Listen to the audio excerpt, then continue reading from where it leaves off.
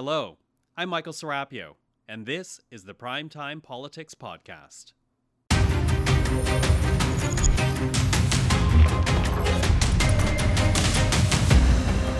Tonight on Primetime Politics, buying time to tackle MAID. The safety of Canadians must come first. The Trudeau Liberals push back the timeline for the expansion of medically assisted death before including the mentally ill. Coming up, we will speak with Justice Minister David Lametti, who made the announcement today. And a new survey backs up a trend we've been seeing for weeks. More Canadians now worried about the direction this country is taking, and Conservatives building a lead in the polls as a result. How worried should the Prime Minister be? This is Primetime Politics.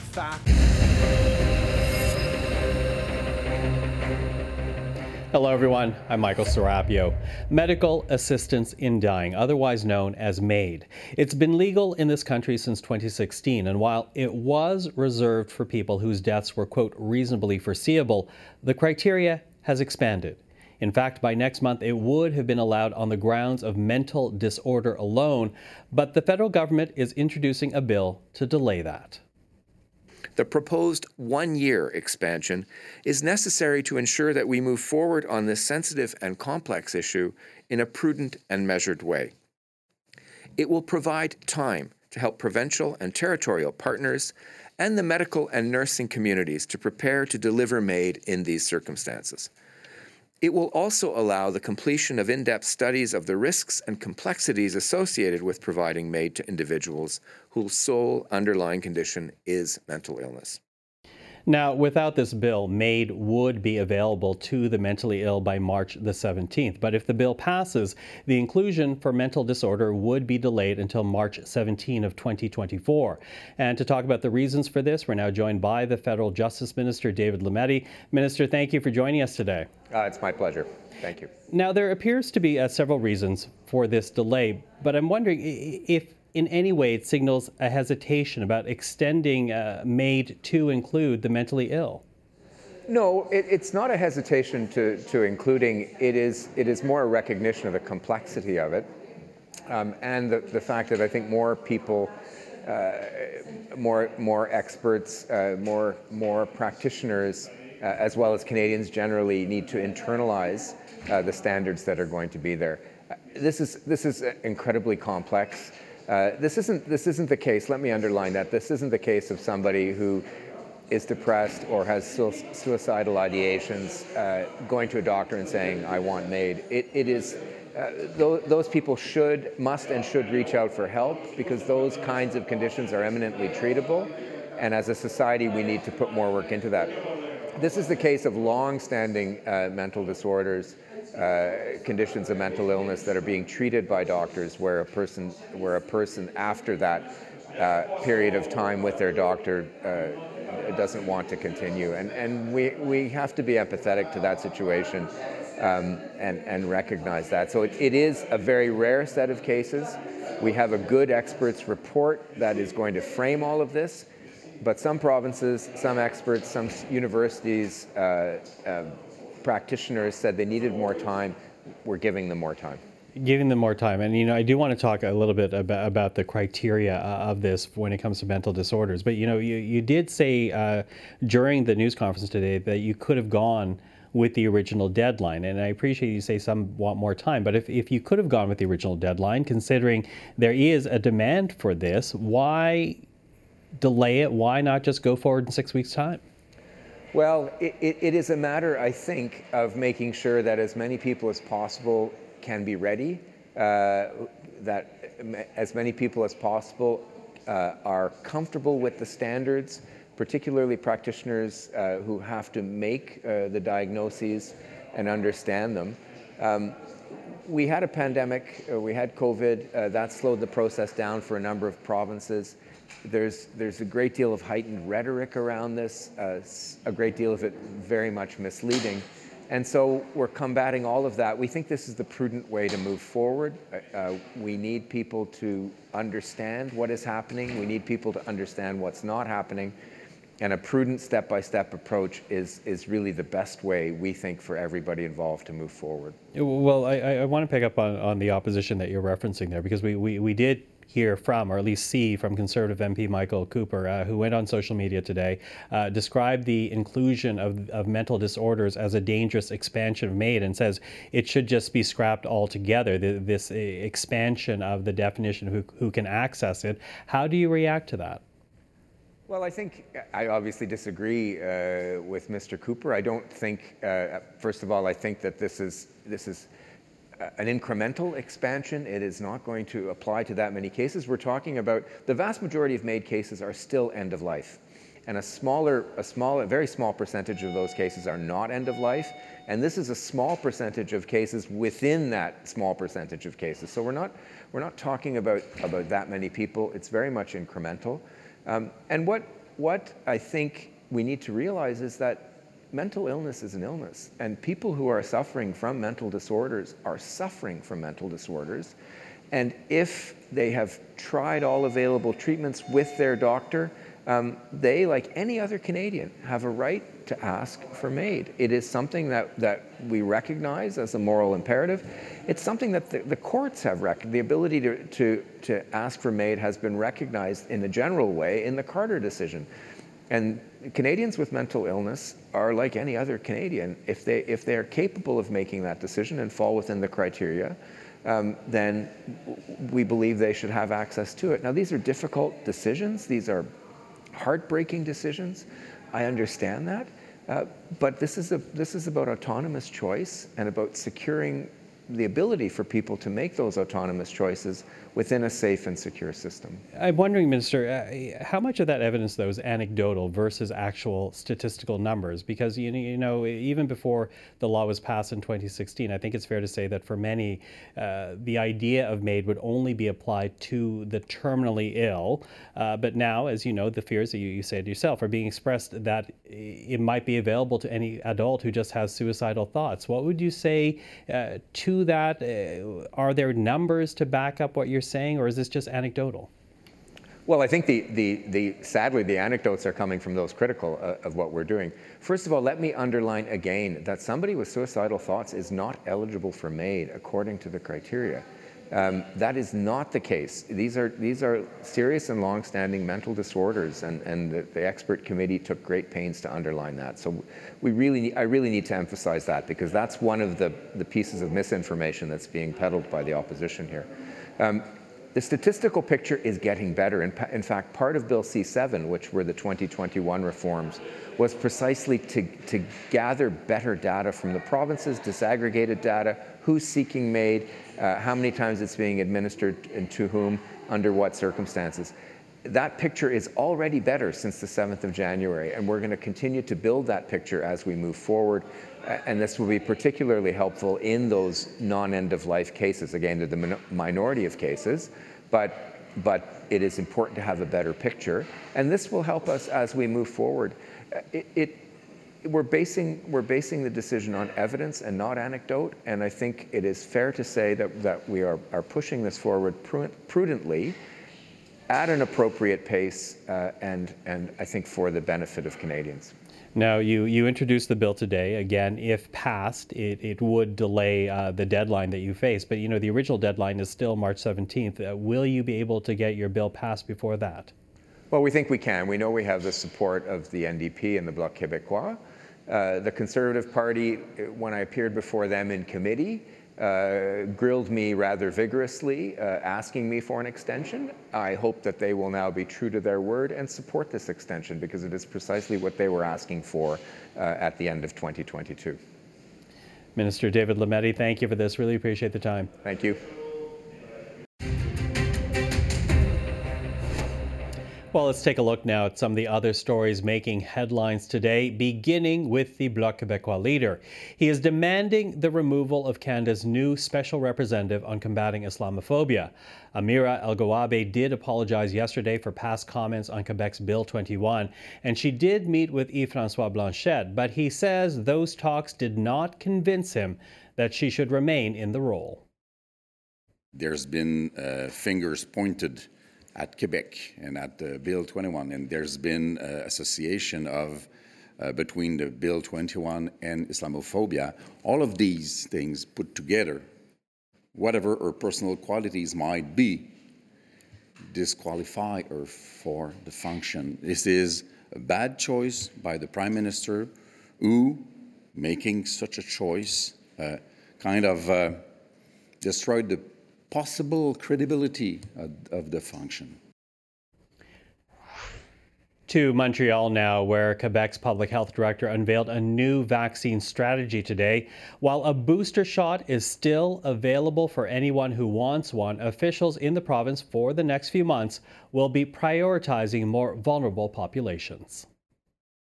The idea here today is really to focus on vaccination and to promote the vaccination again, to be careful for people that have not had infected so far, and in particular for those that are at risk that we have designated a few seconds ago. And still, for every citizen who wish to still, even though he had been infected so far and he thinks that he would prefer to be vaccinated, it will be okay. It is going to be offered by the government in our center of vaccination, at least if the last dose was 6 months before.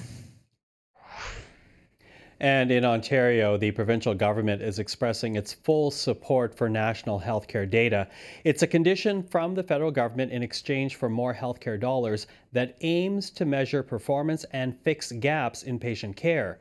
Here now is Ontario's Health Minister, Sylvia Jones. You know, I have full confidence that Premier Ford is going to be able to articulate, as he has for many, many months, the need for Ontario to move from that 22% to 35%.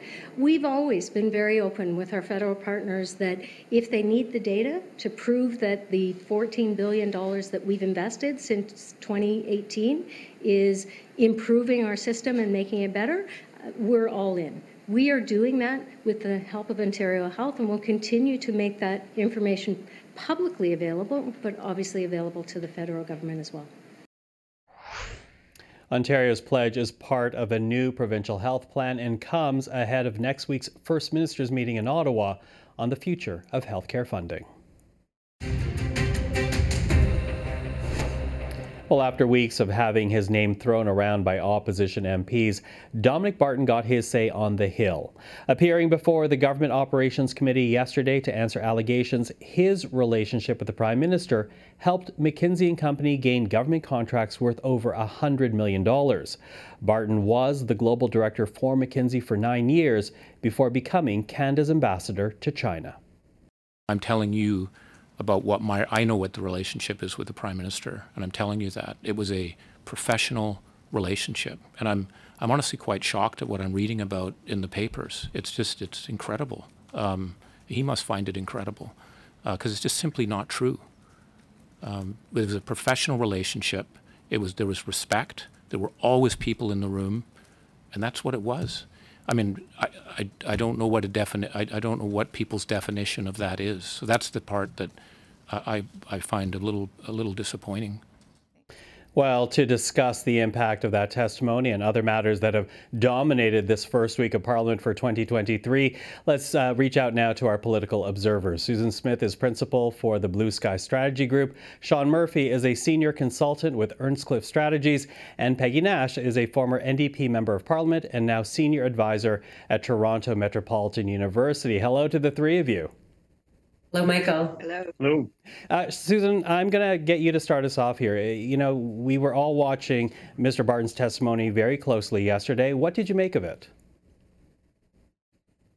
Well, he's a thoughtful person, obviously. It's very clear that he's been not part of McKinsey for more than 3.5 years. He divested of his shares. He's not involved in the business operations at all.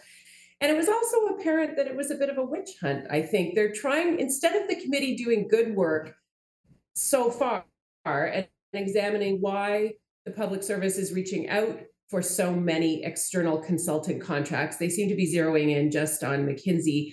They think because there's a political fire there, perhaps.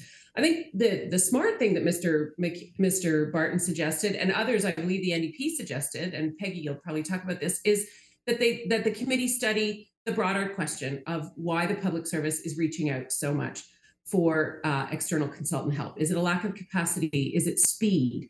Was it COVID that caused so much of this to take place? And that to me was the big takeaway on the committee. Why isn't the committee doing a bigger, broader job that's kind of more beneficial to Canadians on that front? Mm-hmm. Sean, I'll get you to pick it up because it has been, to Susan's point, it has been Conservatives who've been using Mr. Barton's name, tying it to these government contracts.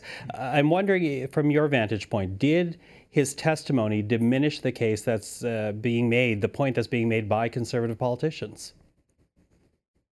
I don't think it diminishes the point at all.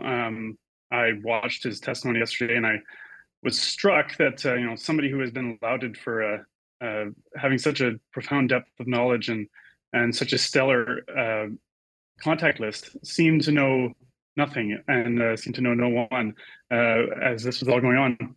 But his testimony yesterday, he tended to plead ignorance on all these things, and I think that's up for the committee to decide whether they take him at his word on whether or not he knew what was going on. I think there are still very important questions that remain on why it is that the government would choose to do so much business, over $100 million worth of business, with a company that has been involved in so many of these scandals. You think of having to pay settlements for their role in advising Purdue Pharma on how to turbocharge sales of OxyContin and turbocharge the opioid crisis, on how McKinsey had held corporate retreats next to a concentration camp in China. So the questions remain: why would the government want to do so much business with a company like this? So whatever you thought of Mr. Barton's testimony yesterday, it does not end with Mr. Barton. There are still plenty of questions and plenty for this committee to dig into. Peggy, what did you make of it? Well, I thought Dominic Barton was very skillful at delivering the message that the buck didn't stop with him, that even though when he was the head of this global corporation, he really didn't know in a deep way what was going on in many of the files, and that there was really nothing for the public or the committee to see in terms of personal relationships with the Prime Minister or the Finance Minister, when it seemed to the public that, in fact, they did have a closer relationship. But be that as it may, I think there's two valid points. One is around why have so much contracting out in general, and Gord Johns, the NDP member of the committee, was pushing for a broader examination. But I also have to agree, why McKinsey? They have such a bad reputation around the world, whether it's in France with the Macron government, the South African government, the Saudis, obviously around Purdue Pharma and the conflict of interest because they were also advising the Food and Drug Administration. So I think there are serious questions about why the government went to McKinsey, and perhaps it's up to the government to answer that. But secondly, I think that I agree, the bigger question is why so much contracting out? You certainly have less public scrutiny when private contractors are performing the work. Was that part of the reason? Will we know what advice was being specifically given, and was that advice taken?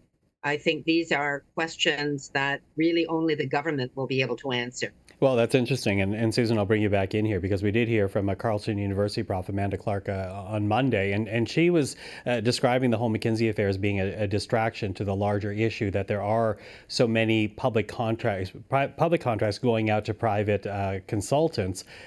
I'm wondering, given this controversy, do you think it's going to change the way government does business going forward? I don't know, Michael. It depends what the outcome is. It depends if there's a proper if the committee does a proper study, and instead of just going after one company, that they take a bigger step back, they act more like adults and look at the overall contracting issue, trying to understand where the gaps are. PSPC, Public Works and Procurement Canada, I'll get the acronym wrong in a moment, has a very rigorous process for any company that's trying to do work with government.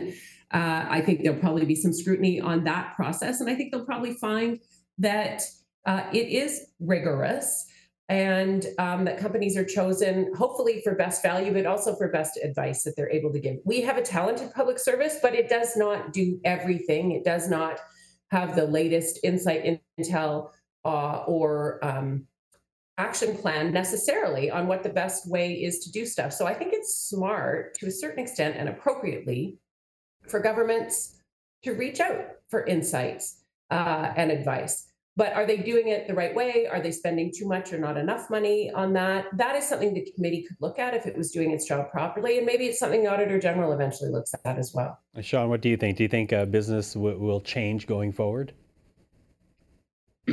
Well, I'd say, look, clearly there's plenty of knowledge and expertise that exists outside the public service. So it's not shocking that the government would tap into that when they need to. But the question of whether or not the question of going forward, doing the analysis of the value for money that the government is getting out of all of these different consultants that they're hiring, that's fair enough. That investigation ought to happen and that study ought to continue.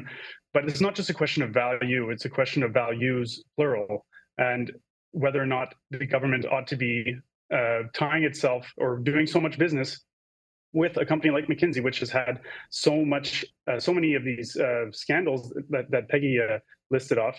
I don't recall ever hearing about Deloitte having a corporate retreat next to a concentration camp, and I don't think PricewaterhouseCoopers has had the same issues with the way the way McKinsey helped to turbocharge the opioid crisis.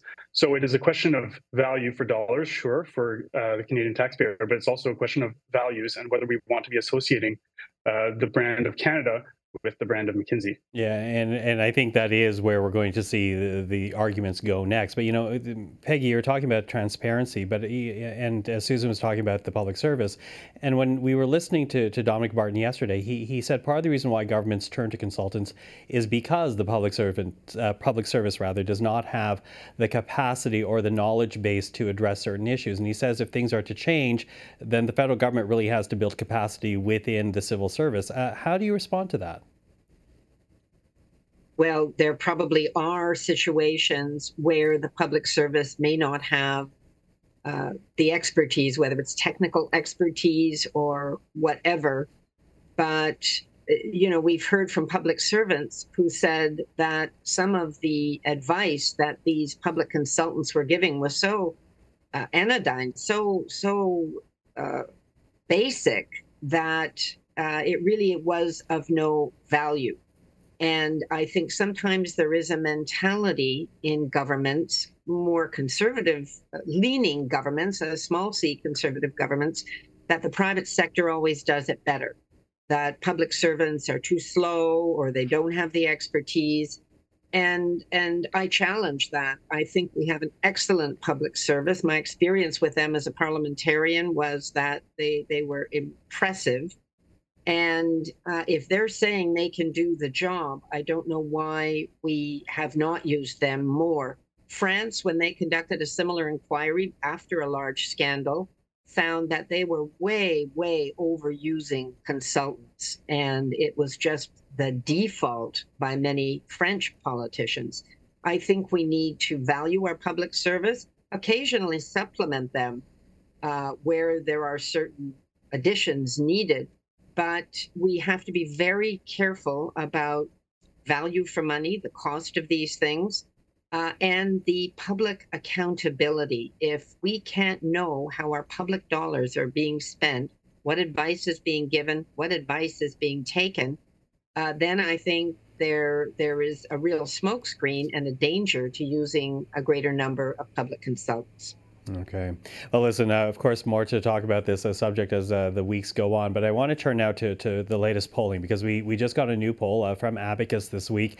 It says Conservatives have opened up an 8-point lead over the Liberals and that more than 70% of Canadians don't feel as if Liberals are doing enough to tackle the cost of living, housing, healthcare. The government has been talking about what they're doing to help. Susan, how concerning are these numbers? Because, this is Abacus, but it's backed up by other polls in recent weeks. How concerning is it for the Liberals if the majority of Canadians don't think what Liberals are doing is enough? I think, as we all know, Michael, polls go up and down over the course of a government. Some parties up, some parties down, and that changes around. And we've seen that throughout the pandemic. We didn't even see Mr. Poilievre get a bump immediately after he was elected. Canadians are having a tough time right now. There's no question. They're watching interest rates go up. That's the Bank of Canada policy. Unlike what Mr. Poilievre thinks that it's a political decision, it's not.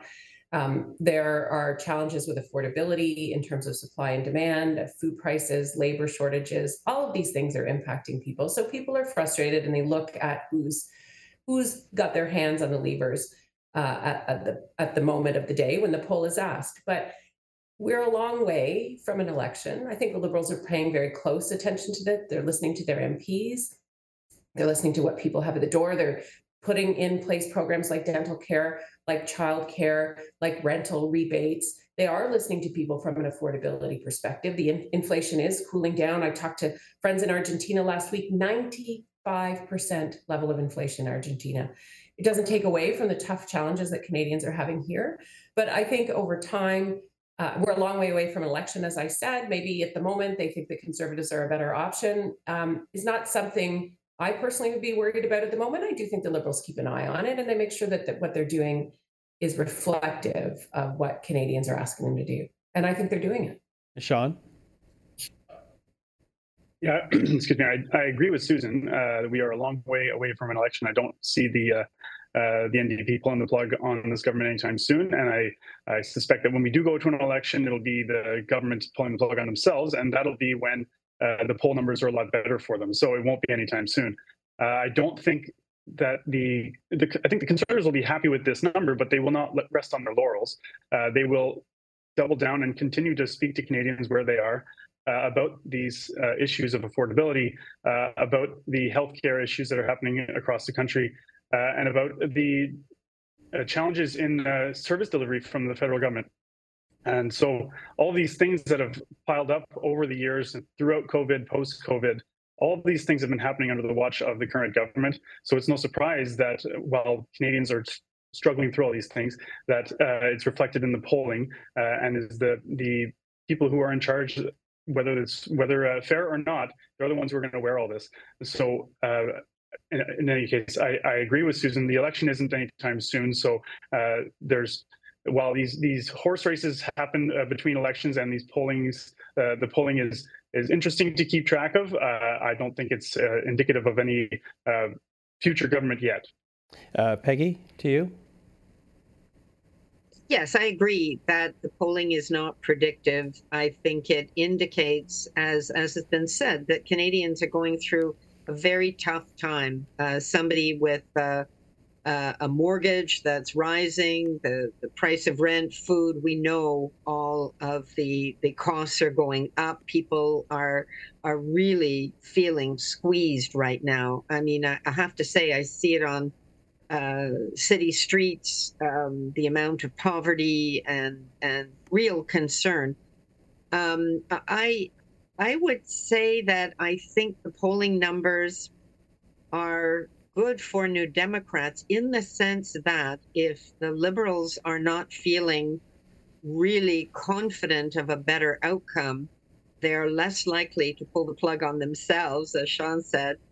And the NDP would know that they are more likely to be able to achieve more with a Liberal minority government in the current circumstances than they might be risking coming back to a majority election, whatever party. So I think we're not into an election anytime soon.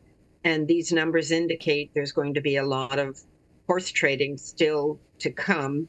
And I think for Pierre Poilievre, he's got work to do on his personal image. But in terms of his messages around the economy, he had some foresight predicting that this would be a difficult time for Canadians. And I think he has played that hand well.